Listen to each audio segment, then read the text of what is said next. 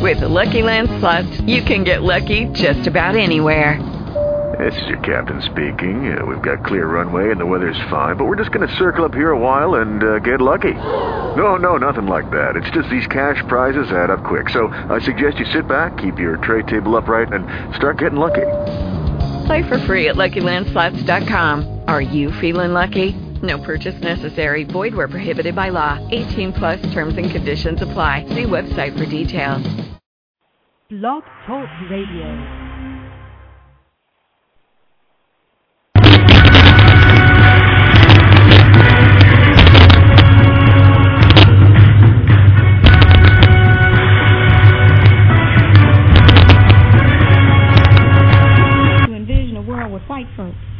Without white folks, and be able to raise the question, what is it that we're going to do independent of white people? It is very, very hard for us to envision a world without white people. But we cannot create our own agenda until and unless we can define an agenda that can envision a world in which they don't exist. Now we have to wake up and come back to the reality of them. But certainly when we talk about a future, we have to talk about a future from our point of view and our historical understanding of reality.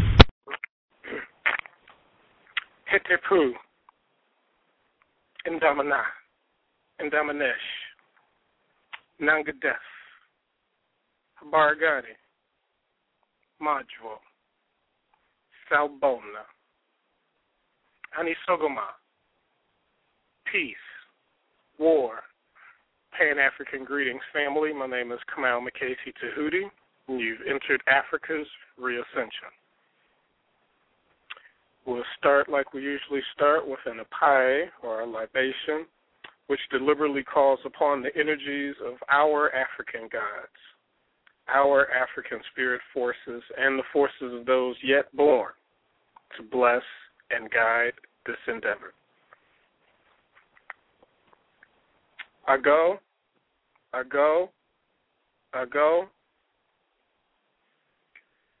Odomakuman, Nyame wa, the treaty upon. All over him. Amen Ra, Pata. Bejeansa. Asasayansa. Abasunansa. Abasun poansa. Nana surgebiansa. Nana Esiketuansa, Nana Dadakofiansa, Nana Kumiansa, Nana Tigray, Ansa, Kweku Free Ansa, Akonadi Abena Ansa, Asubonten Ansa, Ochirewa Ansa, Tamensa Ansa, Nana Nomen Samanfo Ansa, in Samanfo, Abasu Ofao Ansa, Abasum. Abasu Fawansa.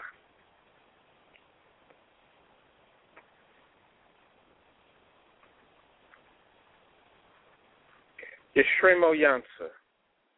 Yeshremo Ahuda. Yeshremo Enchera. Yeshremo Sikapa. Yeshremo Enkwaso. Yeshremo Enkwaso Abasu Fao. Ye Enkwaso. Astichu, Odomakama, Inyamewa, Treaty upon, Olarun, Amen Ra, Pata. To use me and this forum to impart clarity and cultural consistency to all within the sound of my voice. May I speak directly to your soon, your spirit, and reawaken the long, dormant, and asleep African inside.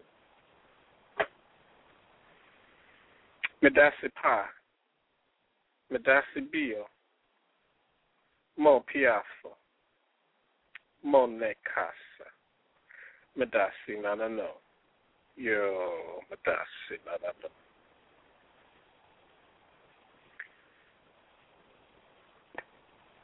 What you just witnessed, what you just heard, again, is the Apae, A-P-A-E, it's a Twi term for libation. And it's an ancient practice that is still done to this day in all rural traditional areas throughout the continent. past, present, and future become one, as those of tomorrow look upon what we are doing now and drawing strength from and doing the rituals of yesterday. Again, this is Kamal McCasey the Hootie, and you have entered Africa's Reascension. Ah, man. We are going to get back on topic for a minute. In a minute. But as folks know who listen on the computer, I follow immediately after Mr. Holipsism's show, and today he had a very good topic as far as the mind fuck of leadership. And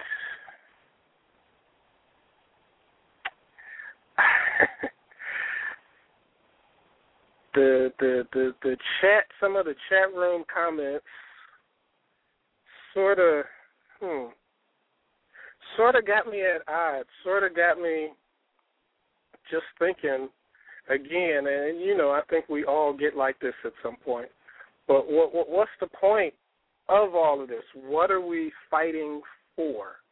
For folks who listened to the show last week, for the first hour we were on topic talking about the New Orleans uprising of 1811, and then Brother Yao Kepper called in right around the second hour, and even though it wasn't on topic, I let the talk go on because it was something that was very needed.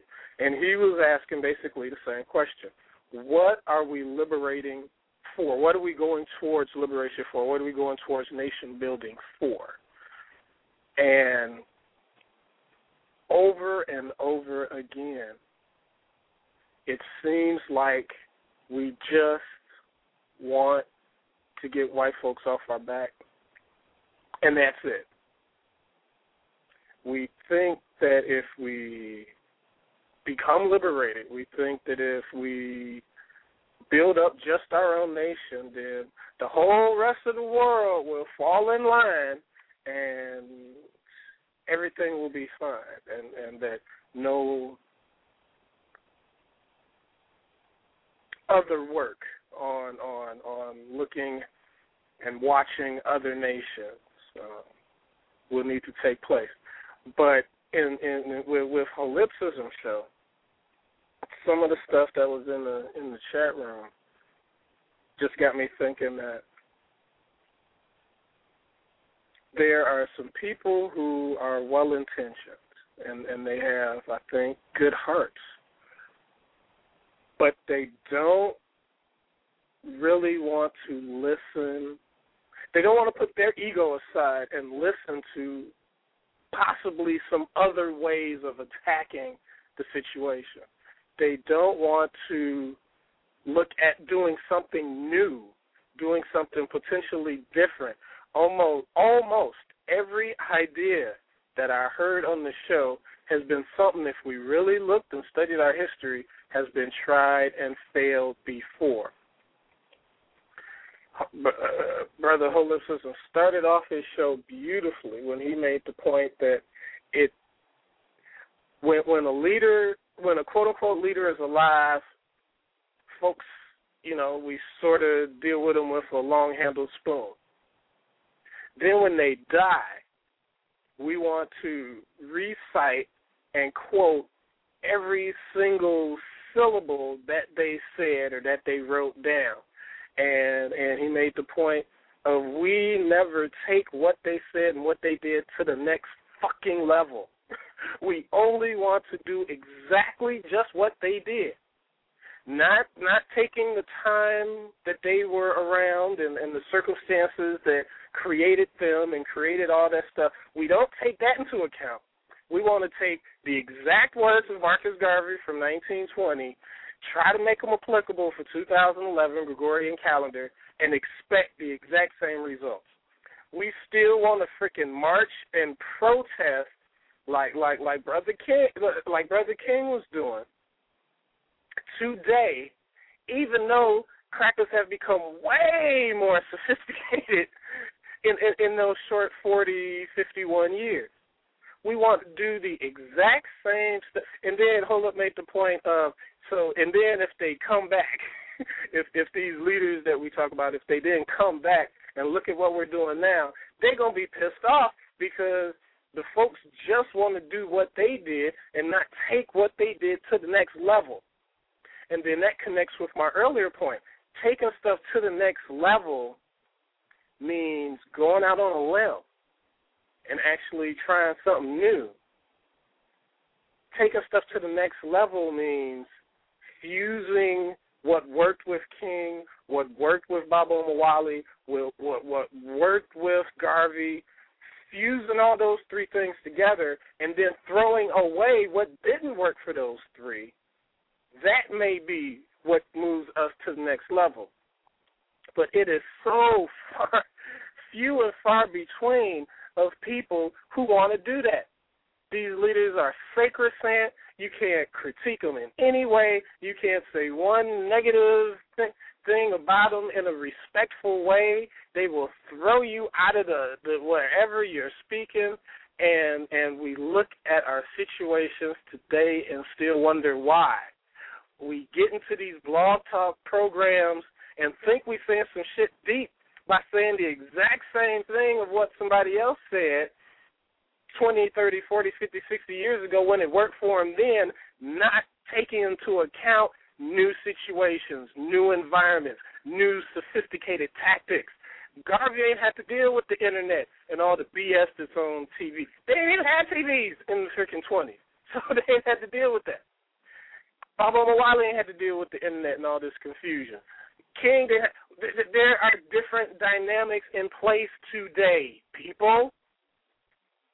So we have to study these people, figure out what worked, figure out what didn't work, take those things that did work, fuse them together, add in new ideas, because you got this whole new African-centered movement that's here today that as far as philosophically, and it's a lot more broken down and understood and stuff now, that wasn't there when Garvey was around, that wasn't there when King was around, and was just in that beginning embryonic stage when Omowale was around, because for folks that know the research, it was Dr. Clark who helped who helped give Baba Omowale his OAAU speech and did the research for him. So and for folks who listen to Dr. Clark, he will tell you his personal relationship with Baba Omowale. So this African-centered movement was just in its germinating phase, embryonic phase, when Baba Omowale was around. But we got all that information now. Folks don't want to do nothing different. And we don't think, those of us who call ourselves conscious, we don't think that we are also affected by white supremacy. By calling ourselves conscious, we are now totally cured and completely cured, and therefore we don't have to look at ourselves and our own ideas and actually see if any of this shit is working.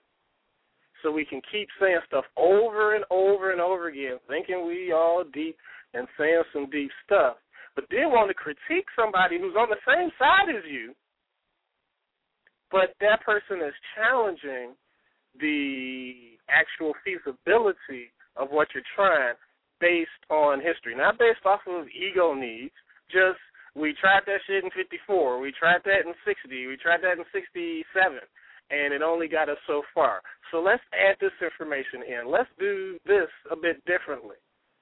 And then you get little blog talk shows talking against you and stuff like that. But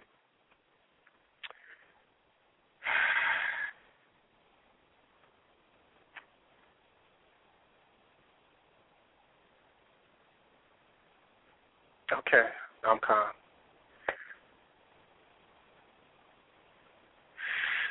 So, yeah. Resistance to Enslavement, Phase 3. That was my little rant, I guess. Magnificent show, hold up. It really was. Just towards that last hour there.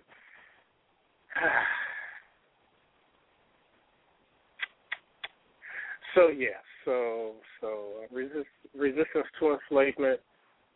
Phase 3 on foreign soil, Part 2. Like I already said, we were taught where the focus of the day's talk is American Uprising by caucasoid Daniel Rasmussen. He put together this book that finally gives nationwide attention to the largest American enslaved African revolt on this soil, January 8th, 1811, 7 years off the heels of the successful enslaved African revolt over in Haiti. And that one was almost 200 years removed from the successful enslaved African revolt in Palmares. That was around 1605, I think that's when that one started. So tonight we'll finish up with the New Orleans Uprising of 1811 and continue from there. So play a promo, play some music, and finish up. Welcome to the desert of the real. Peace, family. This is your brother, Hollop, a.k.a. Mr. Holipsis, a.k.a. the Buzz Killer. Tune in to Holipsism's Haven every Sunday at 9 p.m. Eastern Standard Time, where we discuss the social, economic, and political issues of the day with a common-sense approach, an African-centered perspective, and a universal sensibility. Call in number 347-843-4874. That's 347-843-4874. To check out related YouTube videos, blogs, and show archives, visit www.holipsism.com. That's www.holipsism.com. I'm making it hard to get your Negro on. Hotep, Black Power. There's something wrong with the world. You don't know what it is, but it's there, like a splinter in your mind, driving you mad. Your white great-great-grandfather killed my great-great-grandfather, and your white great-grandfather sold my great-grandfather, and your white grandfather raped my grandmother, and your father stole, cheated, lied, and robbed my father. What kind of a fool would I have to be to say, come, my friend, to the white daughter and son?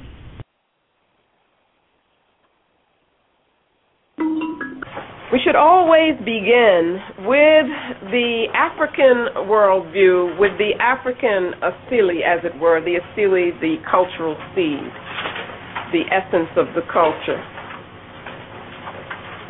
Because that is our grounding, that is our frame of reference. And without an understanding of the African worldview, we really cannot critique European thought and European behavior effectively. We need that foundation that comes from outside of the European worldview. We cannot critique European thought and behavior functioning within their framework. We have to come outside of it. And for us, what comes from our nature is our understanding of the world, the way in which we relate to the world, and the seed from which our culture develops. And exist in a state of vainglorious as we are protected by the red, the black, and the green. Heed the words of the brother, Sissy.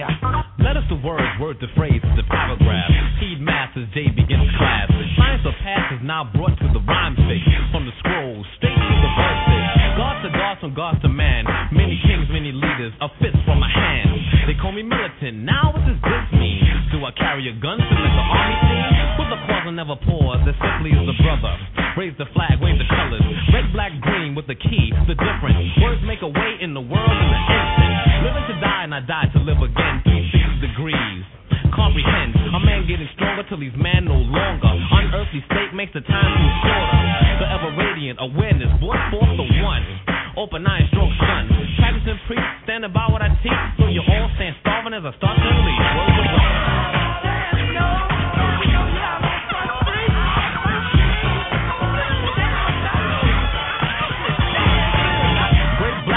Brought from the Genesis will exist so Armageddon is a witness. The originals built the earth.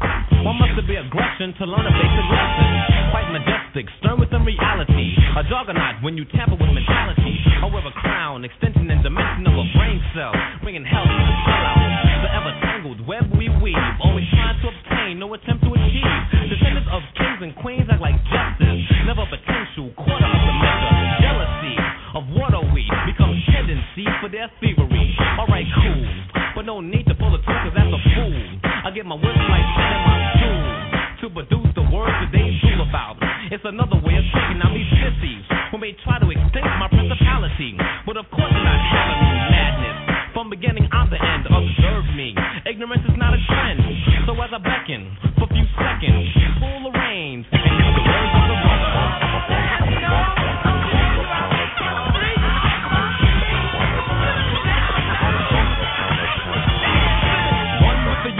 Mastering words on the verse. Funk is a foresight verse. Egyptian, African, now I'm on a black watch. Check my sundial, slipping out the clock. I can catch a shadow as the moon reflects the sun. Creator's eyes make a pass of brother one. So now I walk softly and carry a big stick, a bird stick, so you natives will lick. Then brings the funk express jam to the wheat bread. And the funk of this one vainglorious, unearthly resistance, strong with persistence. Grand verbal applications, tribal connection, pyramids, witness the funk bearer. Vibe sharer, not the error. Brother is balanced like the scales of Thor. An even-minded man makes stones through swords. Corrupt all systems, positive poison of me. Some call it ankh, it's a key. Black is the color while blackness state of a mind state. But how many of them fake? Today, Brother J can find a better way, so be it. Plan it down and make it say I serve a purpose. Yet I'm not the G.I. Joe, I am the brother. Yo, I could never swear a purpose. This hating your step to the mic and stage areas. I drop the science that breaks the clock barrier. Words of old make me more than a beginner. The key opens knowledge and plays as an antenna. Americana man, Africana brother. Don't forget the land, cause the birth is from the mother. A vibe is in place, obtained and discovered. Tune in your audio and heed the words of brother. Yo, Aristotle, Plato, Socrates, step off.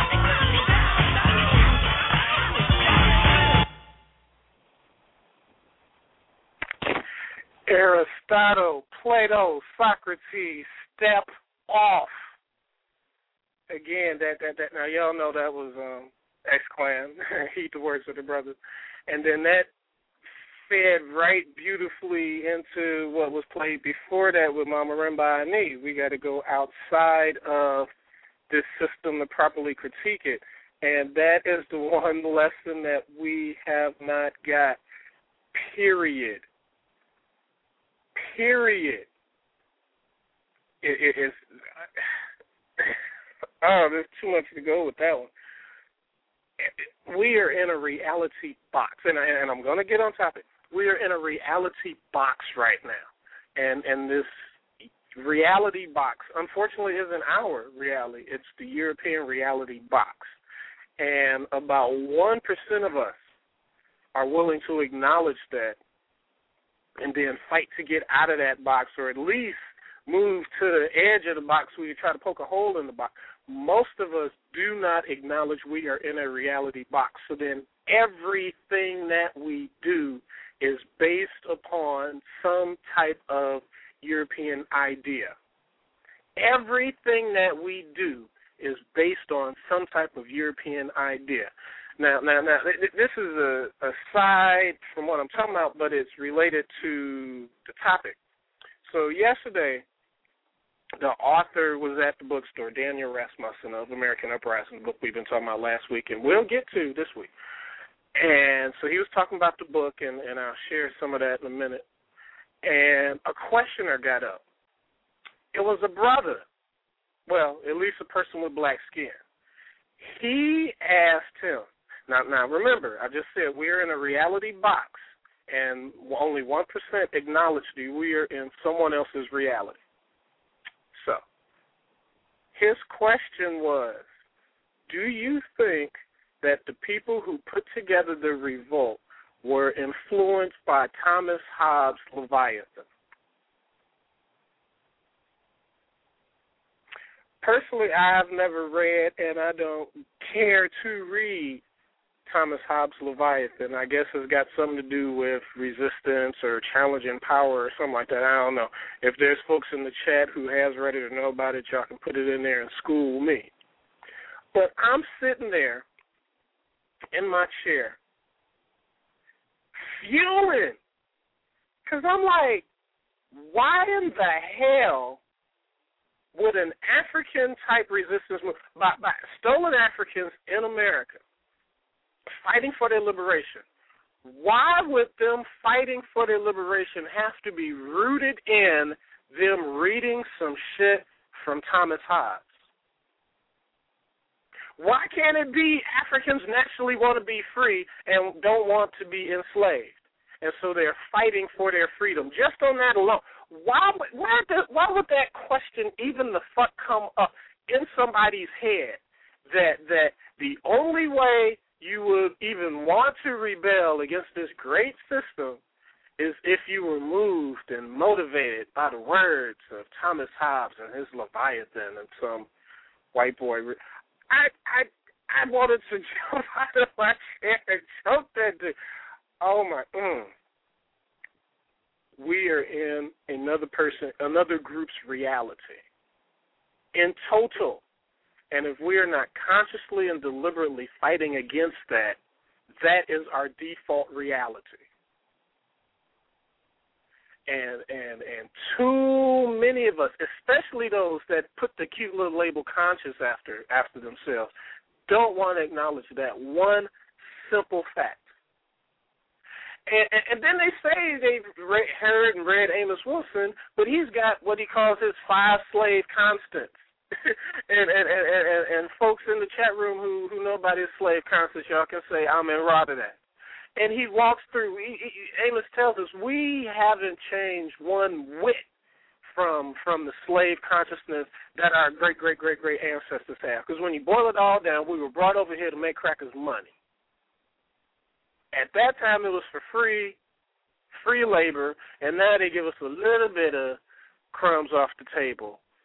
But if you just want to keep it on that one point, that fundamental relationship has not changed one bit. And then since he was a psychologist and a psychiatrist, we can get a whole lot deeper into how that hasn't changed one bit from back then to right now.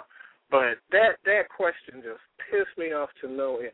Were these revolters moved by Thomas Hobbes' Leviathan? Did you see anything that maybe they had read that or come across? No, fool. They understood they were in a different reality. They understood that reality was not what they wanted, and they rose up and fought against it. Everything does not have to be within the European reality for us to want to change against it. We don't always have to be motivated by something that we got out of the European reality to want to change against it. Just knowing that we're Africans, knowing that that's a different reality from this crap we're going through now, and then wanting to execute and create that new reality, that's what motivates folks who know.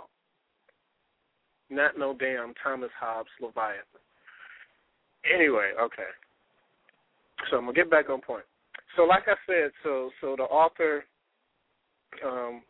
was where I was here in D.C., and so I gave the intro for him. And so I want to share with y'all what I wrote and what I shared.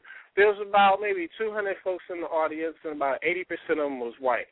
But for folks that know me, y'all know I don't care.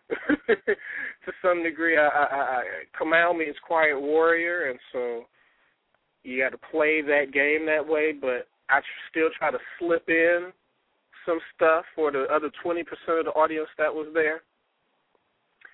So imagine this. This is what I said to an 80% white, 20% African audience, dealing with a book on the largest slave revolt in America. Quilombo, Palmares independence in Brazil, 1605. Haitian Revolution, 1804. New Orleans uprising, 1811. These three examples of stolen African independence movements have some things in common. They all employed armed struggle and resistance to European incursions. They also show that there was a continuous strain of resistance to European colonization that flies in the face of the more popular yet incorrect enslavement narrative accounts that we went along peacefully and docilely into enslavement.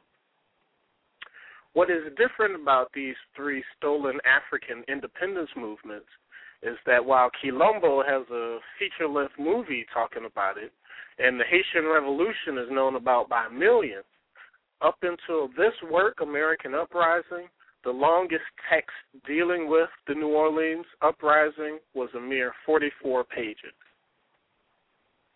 On January 8, 1811, upwards to 500 stolen Africans in New Orleans, armed with guns, cane knives, axes, and a driving determination for freedom, exercised then what stolen Africans need to look at today, 2011. They chose not to assimilate into a foreign way of life, nor did they want to integrate into and become president of a foreign way of life. They resisted and fought against that foreign way of life with the end goal of reestablishing life on their terms, their way. Even though I jumped right into the cover-up chapter to see how this magnificent story had escaped my and other historians' gazes, you have to read American Uprising from the beginning. The way Mr. Rasmussen tells the story is to be applauded. He starts by briefly laying out the horrors of enslavement, capture, boat ride, auction block. Then he details what was going on in America proper and in Louisiana specifically. He masterfully weaves the backstory of the four masterminds behind the uprising: Kwaku, called Kook, Kwabena, the records call him Kwamina, Harry Kenner, and Charles DeLonde. Some beginning concerns were quickly jettisoned when I saw Mr. Rasmussen did rightly link what happened only 7 short years prior in Haiti with this New Orleans uprising, and the revolt chapter was done admirably. Although this uprising did not prove successful in the end, with Mr. Rasmussen's dutiful scholarship, we now have another link in the long chain of resistance to European colonization to acknowledge. We have more names of resistance to call upon, and we have one more resistance story to pass on to present-day stolen African children. So that was the intro that I gave the author of American Uprising. And as you notice, I'm not a big fan of the term African American. I think that's some BS because it's stolen land, and we were brought over here as property. And so now that sort of has changed, I'm going to identify with it. No, we are stolen African. 2011 Gregorian calendar, 6251, the Kemetic calendar. We are still stolen African, away from home. And so in a black audience and a white audience, that's the phrase that I use. And it's true. We should get a hold of this book. We should remember the names of Kwaku, Kwamina, Harry Kenner, and Charles DeLone. And we should be telling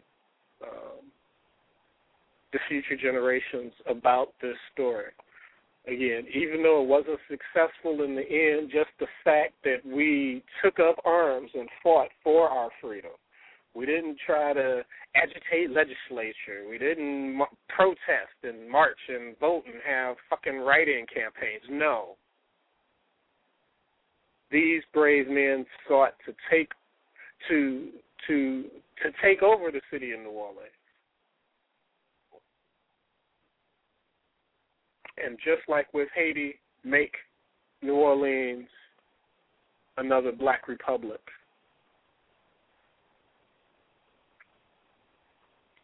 So last week,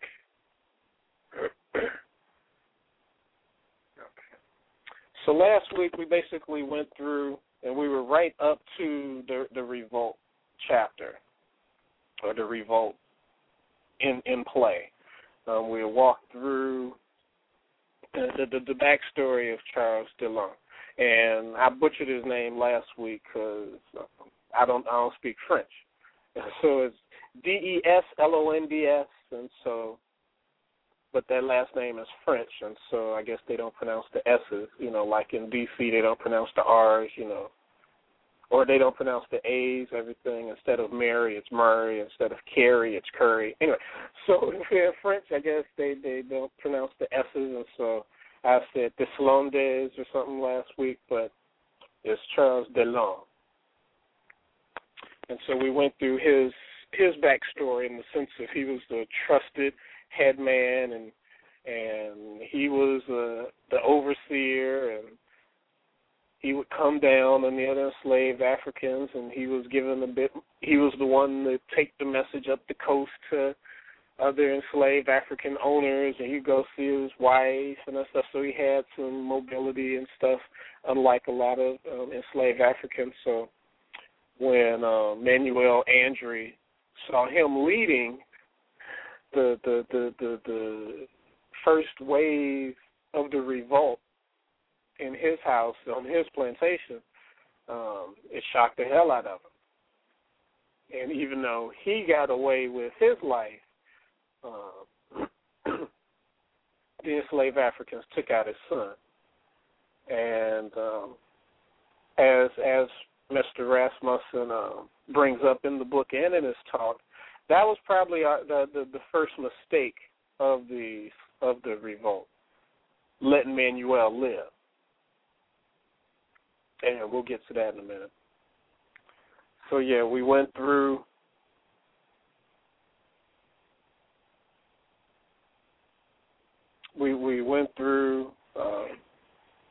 a few of the scenes that were created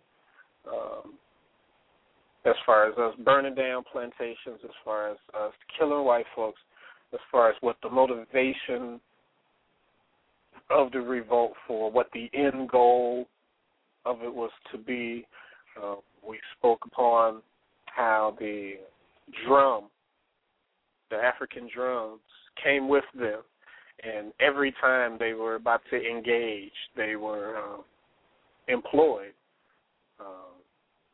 and not just for musical entertainment, not just, I'm going to get you sucker, every hero needs his theme music. No, it wasn't like that. The African drum then, as it is now, helps move us, helps motivate us. If you know the right rhythms, you can call down different energies to help in doing what you're doing. And again, we know that a lot of the people within this revolt were Khan, were Yoruba, were Mende. More and more of that information is coming out.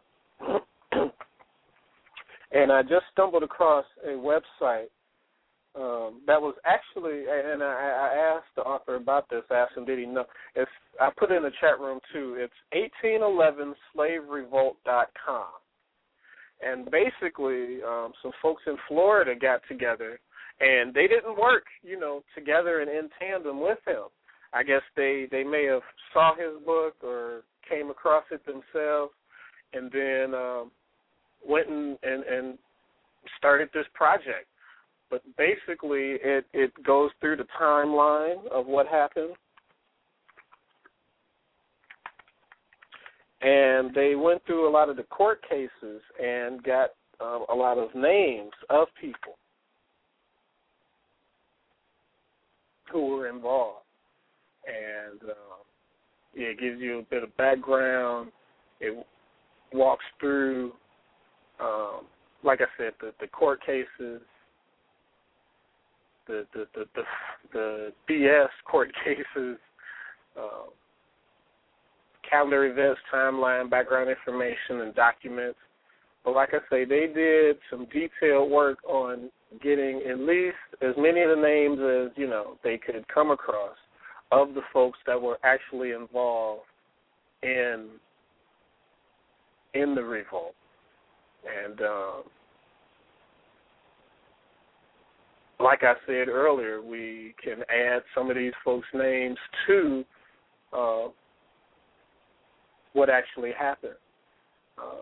There's pictures. They have a few pictures here. One of the pictures looks like one of the plantations that we burned down along the revolt. They have another picture of a line drawn of the smoke filling the skies from different plantations being burned down. So, yes, so like I said, let me put this in the chat room.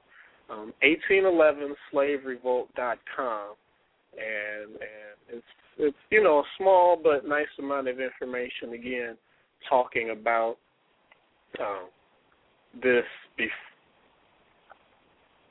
before Mr. Rasmussen's research hadn't really been talked about. You would have had to have been in New Orleans to get the real information about this.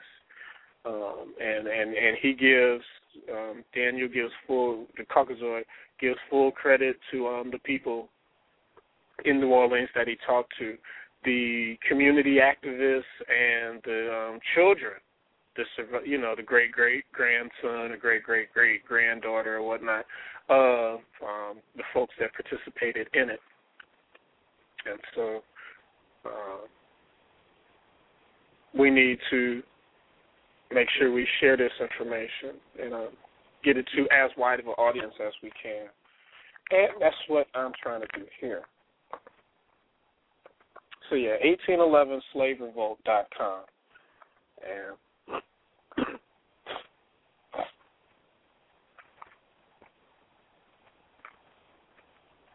so, yeah, so then we went through and Francois Trepanier, we talked about how he was told about the army coming to him, and he was like, this is a ragtag bunch of folks, so he sent his wife and his child out to the swamps, and he felt he was going to, go up to the second floor and hold ground and be able to shoot a few warning shots, and these ragtag folks were just going to, cower and run away.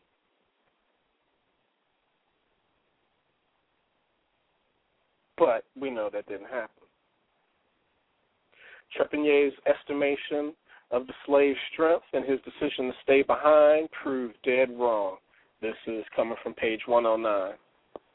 Kwaku led a party behind the plantation house up to the second story. As other enslaved Africans lit fire to the foundations, Kwaku took his axe and hacked Francois Trepanier to pieces. Hacked him to pieces. Local legend has it that Gustave, too, swung an axe, exacting final vengeance for years of patronizing mistreatment.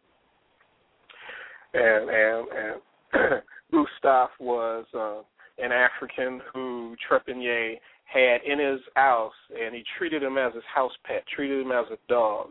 And the only way that Gustave would be fed is he would throw scraps off his table. Trepanier had a long history of just being like extra mean and vicious with his enslaved African people. And so they definitely wanted to make sure that they took this cracker out, and they did. And Gustave was able to get a little bit of retribution for his years of horrible treatment from this specific caucasoid. Coming from 110, only through extermination and extreme violence could they earn the right to form a separate political community, to be recognized as men rather than slaves. Violence was simply the price they had to pay for freedom. And Gilbert Andre and Francois Trepanier were the down payment.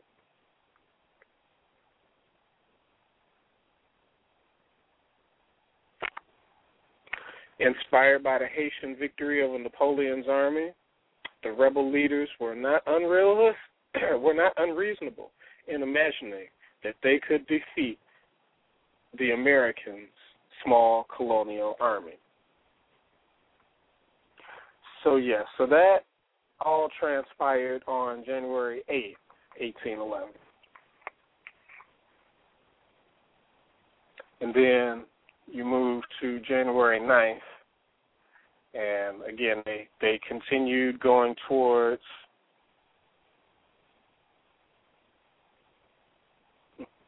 the black slaves of New Orleans were the first to arise on January 9th. As their masters slept, the slaves began preparing for the day, readying the horses, lighting the fires, and cleaning the houses. Slaves formed a great underclass of the city, serving as laundry women, delivery boys, cleaners, construction workers, carriage drivers, cooks, peddlers, boatsmen, and manual laborers of all sorts.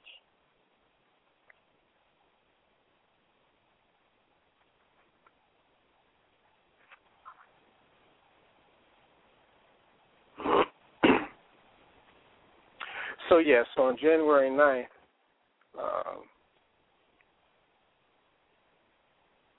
they were sort of, so on January 9th, the Governor Claiborne, that bastard, he finally got wind of what had happened. And so I don't know if I mentioned this last week. If I did, I'm sorry. So he heard it from his top general, Wade Hampton. And so the American military at that time, they were fighting a war. They were fighting the Spanish for control of the Florida territory. And so the majority of the American military at that time was over there. So they couldn't really send reinforcements. They were able to send 60 folks. 60 military folks to help out what was going on in New Orleans. And so they were led by Wade Hampton. And so I want to find the passage where to go. Yeah. Where'd the passage go? I'm sorry. Give me a moment.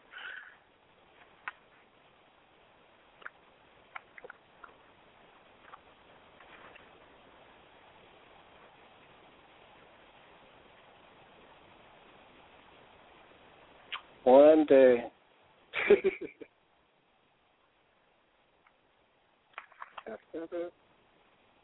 Okay. There we go. Okay, so you got these 60 military folks who were set in to squelch the rebellion, if you will. And so now they're still moving forward. We're still doing our thing. And oh wait, that's not it. Damn it. Okay, well I'll go back to what we were doing on January 9th. January 9th was where the Maroons of New Orleans, a few of them joined the revolt. Here, finally, Maroons began to join the insurrection at the plantation of Alexandre Labranche. The longtime Maroons, Reuben and Kofi, left the swamps and joined the revolt. Following their lead, a wave of swamp denizens gave up the security of their wooded retreats to fight with the rebel army. And so that helped, swell the numbers too. Because, like I said, the accounts say between 200 and 500, and there's no real solid number. If you just go by the court documents and all of that, there's 125 folks that he said he can prove were there. But then the eyewitness accounts, again, it varies from 200 to 500. So, of course, I'm going to move towards the higher number, but and definitely with, Maroon help, those numbers wouldn't be fully accounted for because they had left the society. So you won't have records of them there. How come I can't find this part? Basically, when the 60 American military folks, they came up to a plantation and it was lit, and they had got information from a sellout that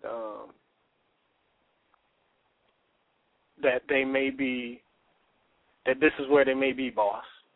And so these military folks come up to this plantation, and they said it looked like folks had been there. It looked like this army had been there. And I am so mad. And so by the time that they had got, there we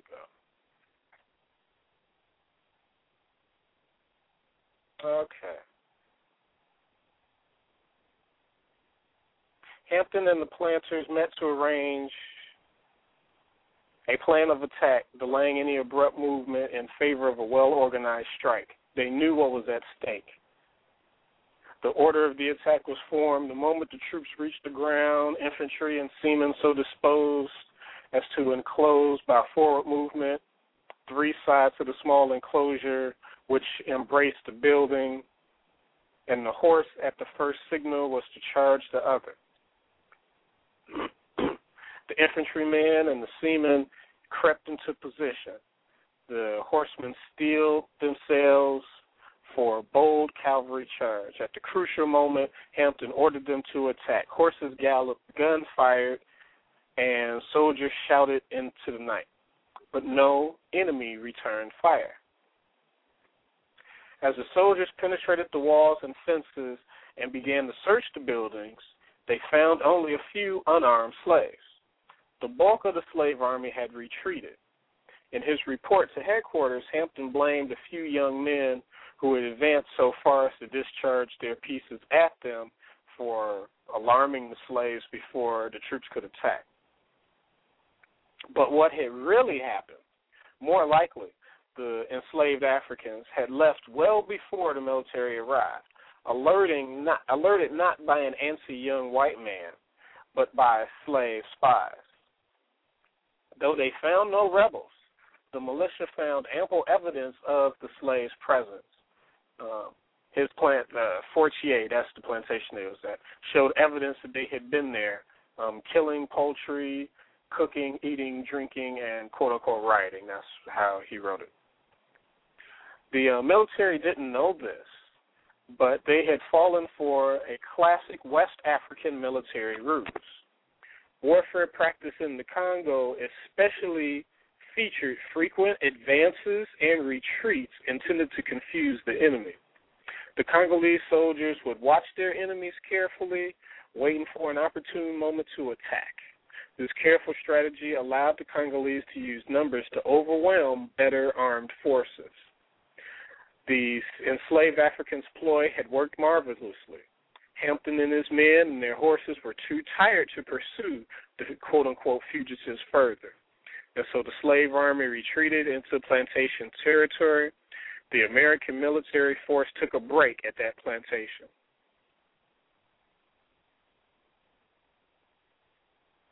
Fooled by Charles Dillon and the slave rebels, the white army now faced a bleak prospect.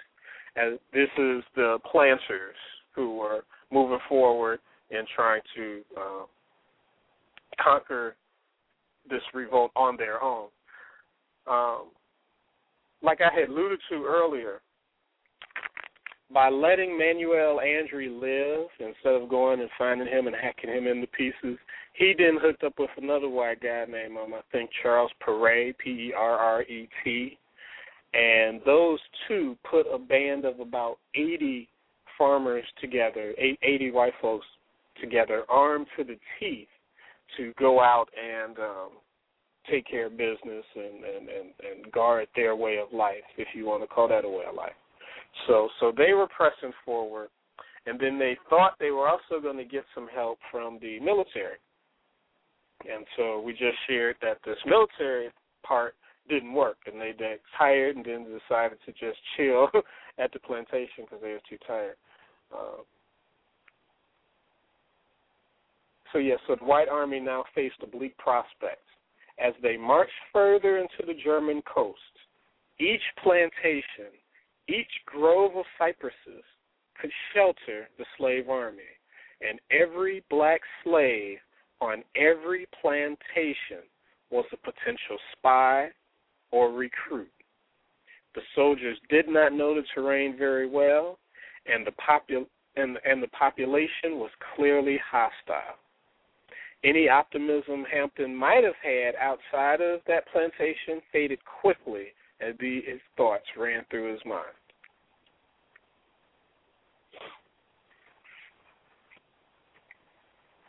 So that's what was going on January 9th. Now, unfortunately, the revolt only lasted 3 days, from the 8th to the 11th. And like I said, you got to take your victories where you can. and I shared some of what was done on the 8th and on the 9th. Well, on the 9th and on the 10th. Yeah. Okay, 4 days.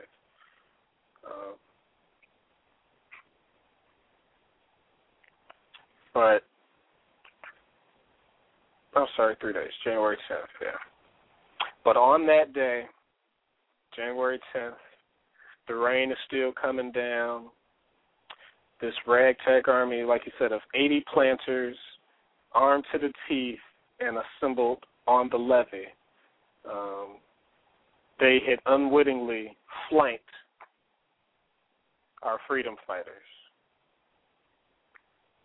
Expecting the only resistance to emerge from New Orleans, the enslaved Africans had not anticipated such a rearguard action.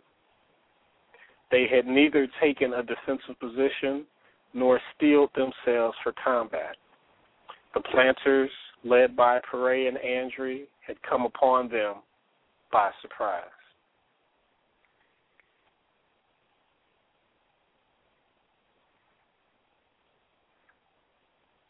Though the rebels formed a force more than double the size of his detachment, Perret decided to attack.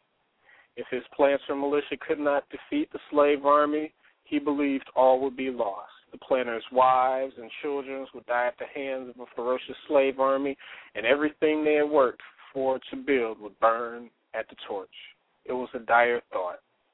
Summoning his men, Perret called, "Let those who are willing follow me and let's move out." The slave army slowly formed into a line of battle. They then waited, watching as the planter militia approached slowly across the cane fields. The muskets the slaves carried were only accurate at short distances, so proper military tactics dictated that both sides must close to within 500 feet before firing a single shot.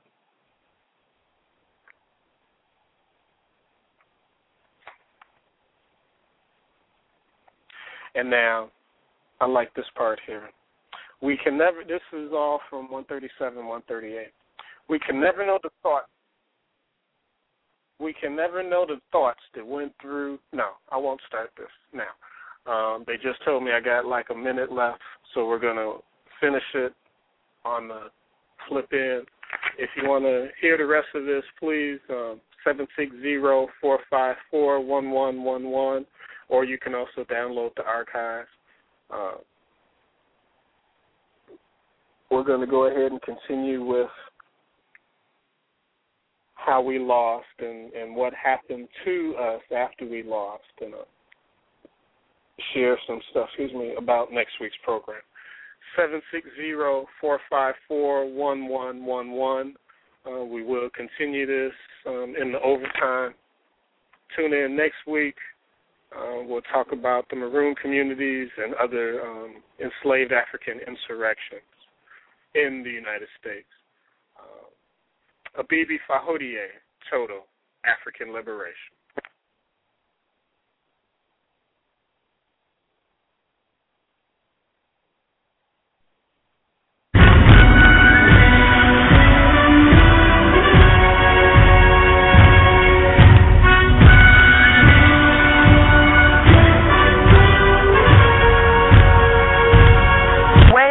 The system of European control works is that you have to accept a concept of reality which makes them superior. If you deny that, their thing will not work, and they will lose their control.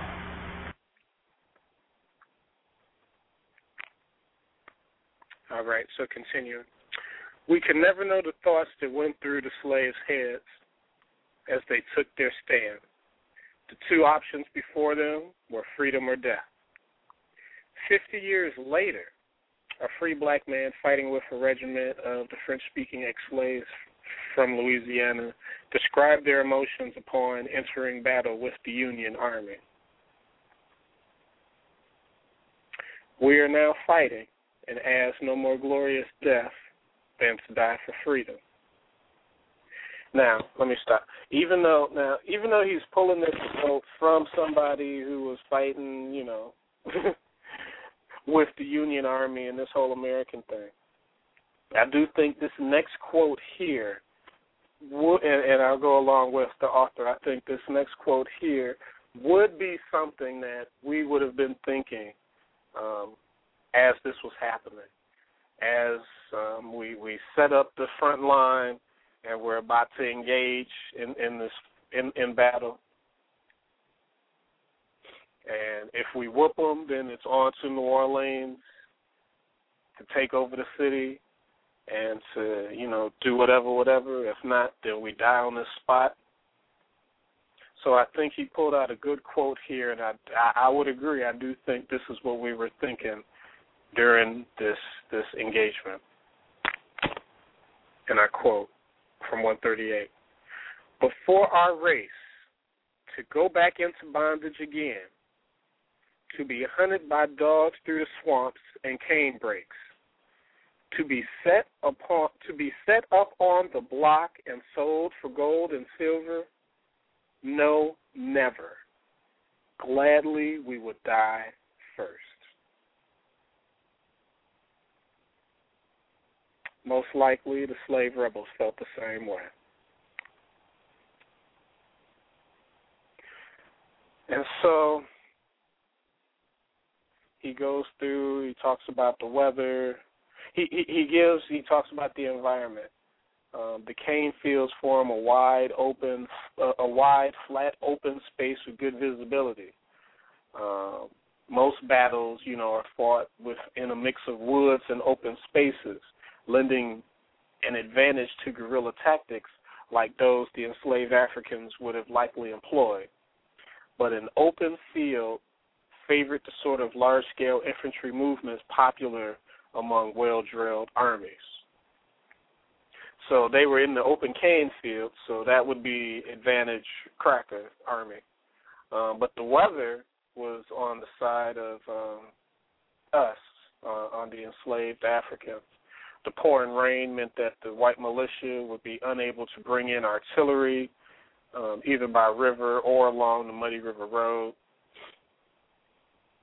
They wouldn't have, and with the heavy rain, they did not have the benefits of grape shot, whatever that is, or the cannon fire as they attacked. So both sides had to fight with muskets. Staring in the face of death, the slave army did not blink. The blacks were not intimidated by this army and formed themselves in line, wrote a Spanish agent in New Orleans. Then, in an instant, the first shots rang out. The African drums beat war rhythms, and the leaders called out to the slaves to encourage them. As the first soldiers on both sides fired their muskets, clouds of smoke would have quickly poured down on both sides, hiding everything but the flash of enemy guns. Guns roared, muskets crashed and burst, bullets zipped and hissed through the air. Facing battle for the first time, the slaves could have only felt the unease and terror of confronting a danger that they could neither see nor comprehend. The slaves at first might not have recognized the noise of bullets, which could sound like fast-moving bees or birds. Amid the smoking chaos, men began to drop. Their deaths would have seemed strangely disconnected from the cacophony of noise. The bullets themselves were invisible. The leaders of the slave army watched through the smoke as their men began to fall, as bullets opened gaping wounds in the bulging muscles of the sugar workers. Perhaps the slaves discharged their weapons too early. Perhaps the white planters were simply better trained and disciplined. But within a few minutes, the slaves had discharged all of their ammunition, and the planters kept firing. The slaves watched as corpses proliferated. Their hair still wet from the recent rain, rebel slaves lay dead on the ground, their eyes glazed, their lips blue, and their last expression fixed forever in their faces. It was a horrifying sight.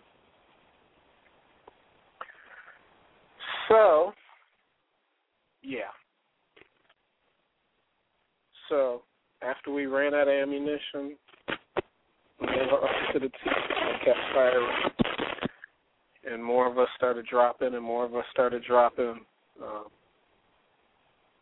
Only then some of us then broke ranks and decided to try to flee.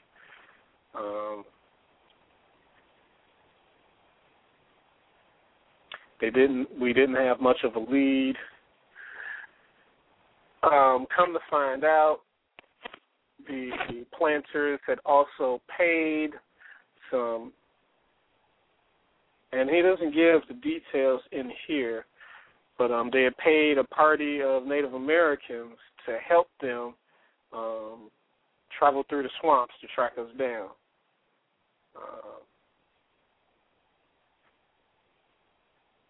They had got that tactic from when they were trying to squelch the Louisiana Maroon Wars.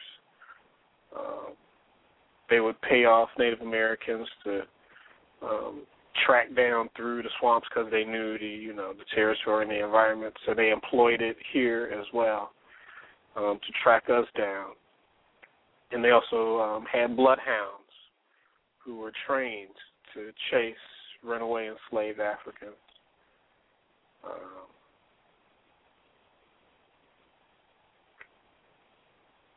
And so, a lot of the rebel group, they killed on sight. And some of us, they decided to bring and put to a kangaroo court.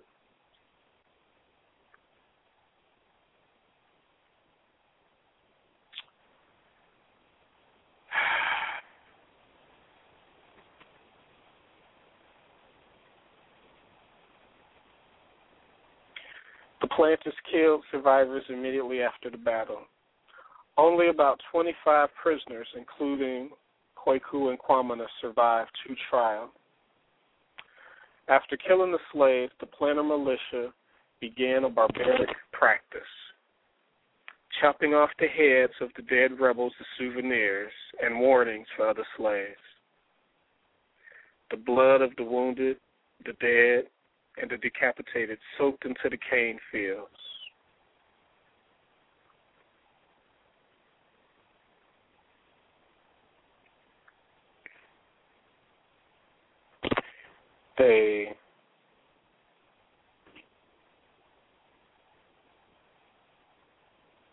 They caught up with Charles.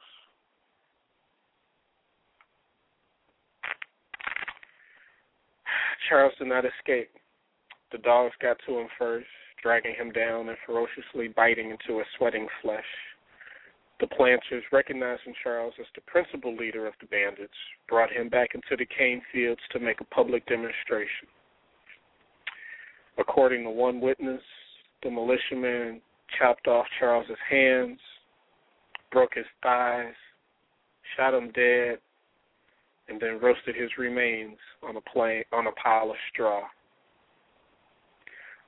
Charles died a martyr for his cause. His death cries a stirring message in the escaped slaves still cowering in the marshes.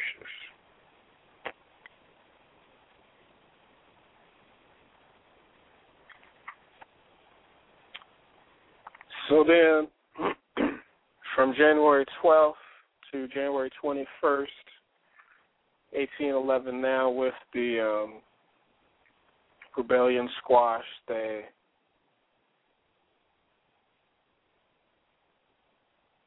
had their kangaroo courts.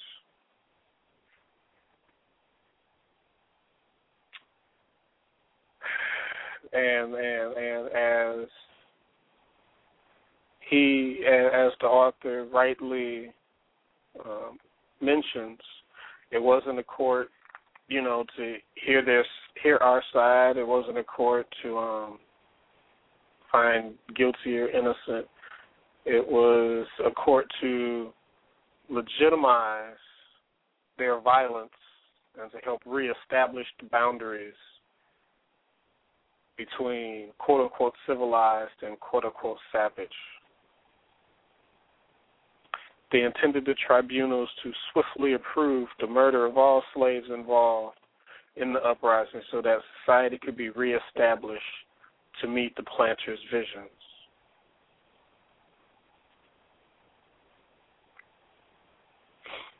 One thing that they also did obsessively, collectively, they chopped off the heads of the slave corpses and put them on display. By the end of January 1811, around 100 dismembered bodies decorated the levees from the Place des Armées, A-R-M-E-S, in the center of New Orleans, 40 miles along the River Road into the heart of the plantation district.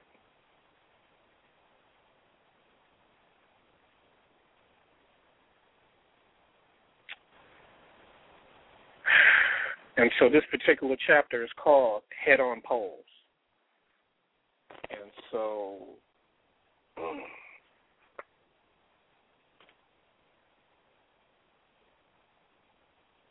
that had seemed to be the preferred European method of squelching any resistance. Once they caught the people who were involved, they would chop their heads off, put them on poles as, reminders and as warning to all the other enslaved Africans to not resist or you will end up like this. And, of course, it was also a good psychological boost for the caucasoids themselves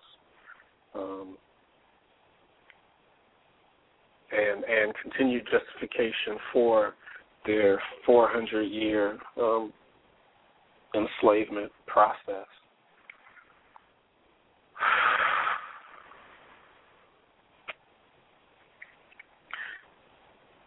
So the last thing we'll say about the whole thing, actually. So they like I say, they had about 25 folks, and they would, bring them in one by one, and trying to get confessions from folks. And, of course, unfortunately, a whole bunch of folks started, quote-unquote, giving up other people. One guy named Charles is the principal chief of the brigands. And folks were just naming folks and saying he did this and I saw him do that and I saw this and he did that and all that sort of stuff. What I will share though, and hey, I think you always gonna have some folks who are like this. Coming from 154. The final interview of the day, January 13th, was with Harry of the Kenner estate, who had been one of those men who had met with Charles on Sunday before the revolt. Harry, unlike a few others, refused to speak or to confess. The planners sentenced him guilty on the spot. Of course. But Harry Kenner, he's one of the four that we had mentioned. Kwaku, Kwamina, Harry, and Charles. Harry was like, I'm not gonna play your little kangaroo games. He ain't speak, he ain't confess. Whether you talk to very few, I think he said 2 people out of the 25, only 2 of them were given their freedom from either confessing or just saying, flying stuff outside their mouth to try to get free. So, as you see, it didn't make a difference if you ratted or if you shut up. These caucasoids are going to kill you. On the morning of January 14th, after several other slaves had been interrogated, the planners called next for Kwaku. Kwaku refused to denounce any other slaves, and he would not tell the planters who participated and who did not. But he did proudly confess to one thing. Quote, he admitted that he was the one who struck Mr. Francois Trepanier with an axe, unquote. Kwaku had the records in the record books. They call them kook. But like we said last week, when you dig a bit further, that's just a European misunderstanding of the Asante word Kwaku. Kwaku had confirmed his own death sentence. Later in the day, Kwamina, as the records call him, but probably Kwabina, again another Asante warrior, too would take the same course. Kwamina acknowledged guilt and that he had figured in a notable manner in the insurrection. He did not denounce anyone. Read the transcript. These 2 warriors stayed true to their oath. Because right before this Sunday, right before they decided to engage, they took oaths as to, no one would say anything. And so, of course, folks did break that and decided to give up other people.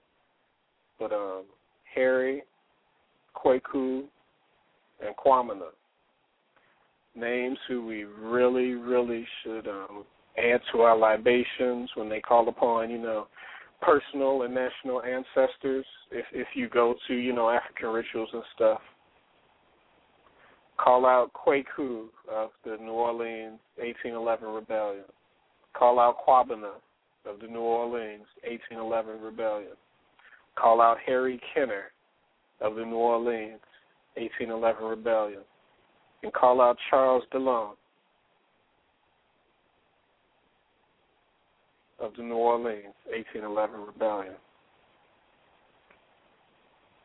And we can only speculate because they killed him on the spot. But I'd like to speculate that Charles would have done just like Kwaku and Harry and Kwamina. I ain't giving up nobody. I ain't telling nothing on nobody. I know you're going to kill me anyway, so fuck you. And so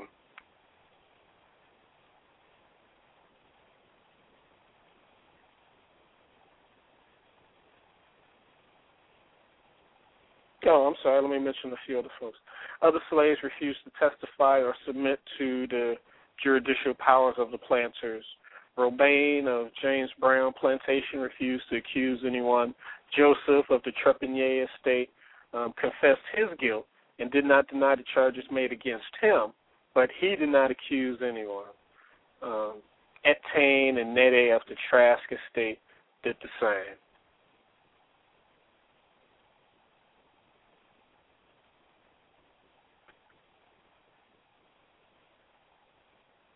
So, yeah, the planters made no effort to distinguish between these slaves or to define their crimes on an individual basis. They simply categorized 18 of the 21 slaves as guilty and dismissed entirely the diversity of the slaves' testimonies.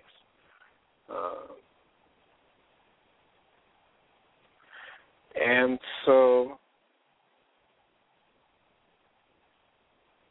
yeah.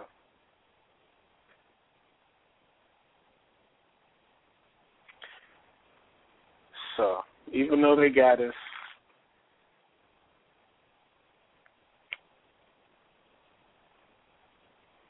we fought back. And even to their last breath, basically, you still had some folks who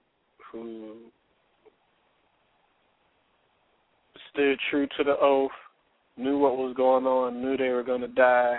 So it wouldn't have helped to rat out and make up stuff and sell their brothers down the line and all that sort of stuff. And again, that's another lesson that we can pass on to folks. Selling out and ratting folks out in situations like that makes no never mind. You don't do that. What we say in the street, snitches catch stitches.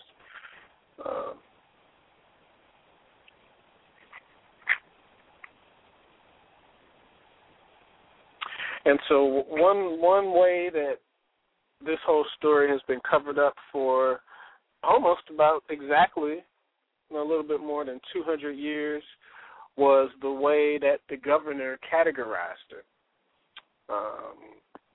Because, when you're a historian and you're supposed to do research, the first thing you're supposed to deal with is primary sources, folks who were actually there and what they actually said.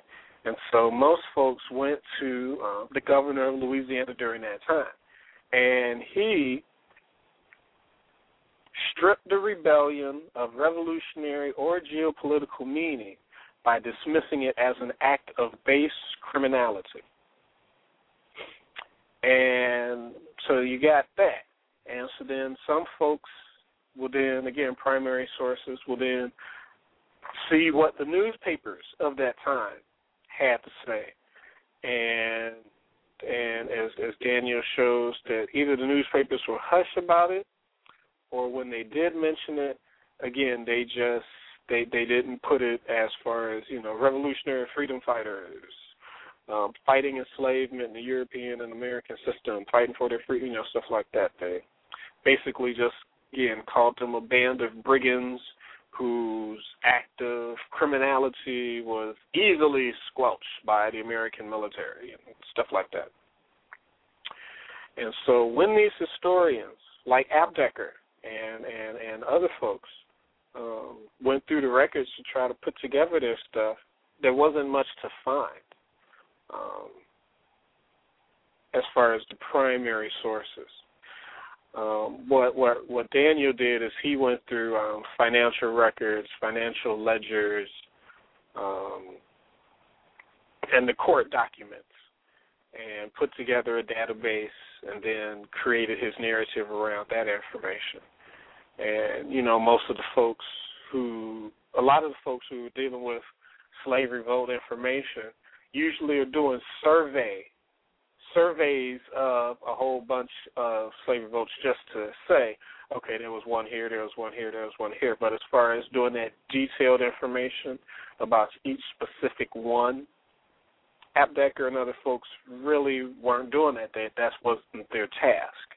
They were just there to, okay, here's some information about this revolt. This is what the paper said. Okay, let's continue, keep it going, moving on.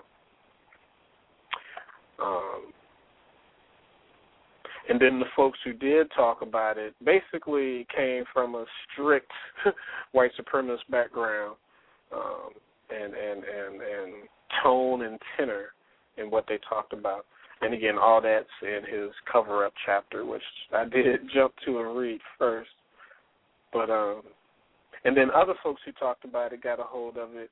They only dealt with it from a Marxist type perspective. So they still, again, didn't see African people fighting for their freedom. They saw workers fighting the petty bourgeois of that day to get class parity or some BS that those Marxist folks be talking about. So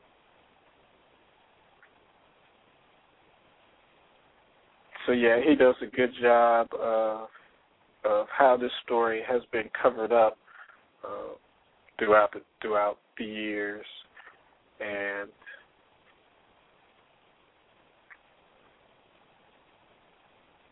we finally now have a larger picture of the story.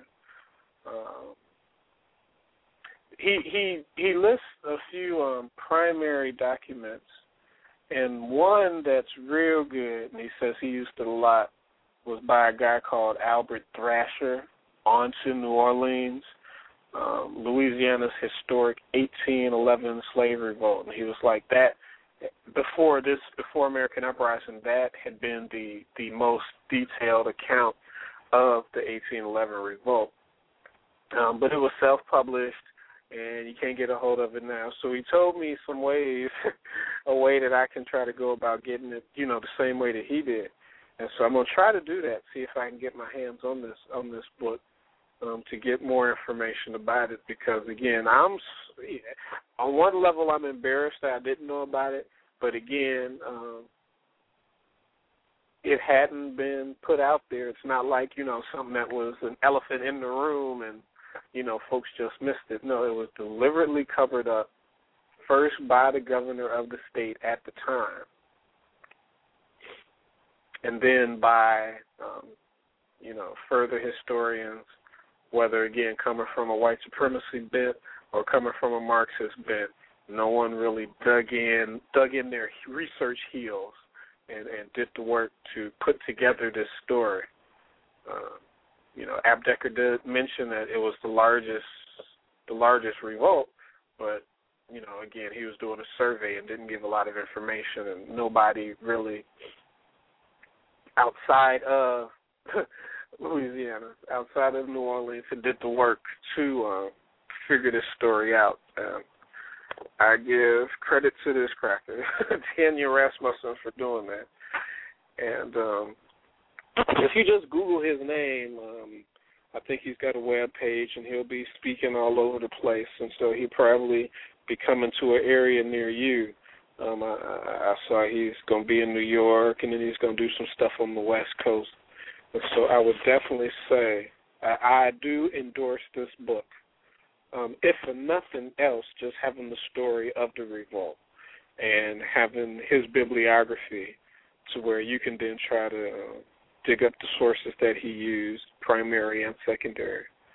So not only can you do the research, can you further the research, but if nothing else, by having the book, you can know about the story and tell this story to other folks and let its legacy live on. It don't matter that it wasn't successful. What matters is resistance, and we fought proudly, and we had many MINI victories along the way. And even though the end result didn't end up like we wanted it to, just the resistance just having that story of resistance is what we need. That's one reason why we still talk and praise Shaka Zulu. We forget that the British came over and got stomped and whooped about 20 times, I think. 15, 20 times. And unfortunately, it was that last battle that the British finally won. But we bring up Shaka's name because of his courage of conviction, because of his fighting tactics, because of the victories that he did get over those bastards coming in, trying to take over the land and change the culture and kill the people and rape the women, all that sort of stuff. And so, yeah, even though it didn't end the way we would have wanted to, there were some victories in there. And so if we can call upon Shaka Zulu's name with reverence, even though he didn't end the way that he would have wanted to have ended those battles, that last battle, excuse me, we can call upon Kwaku and Kwamina and Harry Kenner and Charles DeLong. And then others who we find fought valiantly and especially didn't sell out in the end.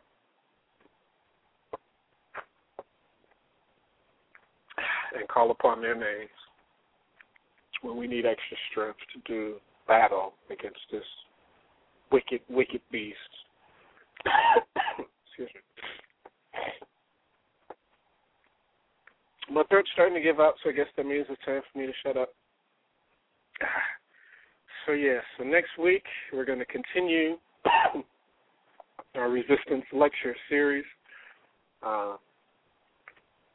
Going to go through some of the maroon societies in the U.S. and possibly maybe also some other uprisings and insurrections that we had here in the States. Damn.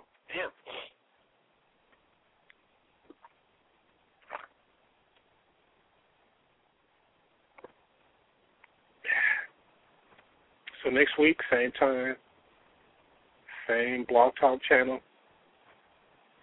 Please click the books. Actually, when you click American Uprising, go ahead and buy it through the click. That'll help me out. Buying it through the click will help me out, and then clicking it will help me out. But then just click all the other ads and links. That helps.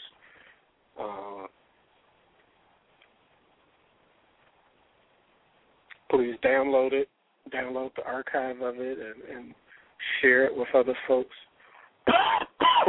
Excuse me. Yeah, it's time for me to shut up. Thanks for everyone's support. Until next week, Abibi Fahodie, total African liberation. With the Lucky Land Slots, you can get lucky just about anywhere. This is your captain speaking. We've got clear runway and the weather's fine, but we're just going to circle up here a while and get lucky. No, nothing like that. It's just these cash prizes add up quick. So I suggest you sit back, keep your tray table upright, and start getting lucky. Play for free at LuckyLandSlots.com. Are you feeling lucky? No purchase necessary. Void where prohibited by law. 18+ terms and conditions apply. See website for details.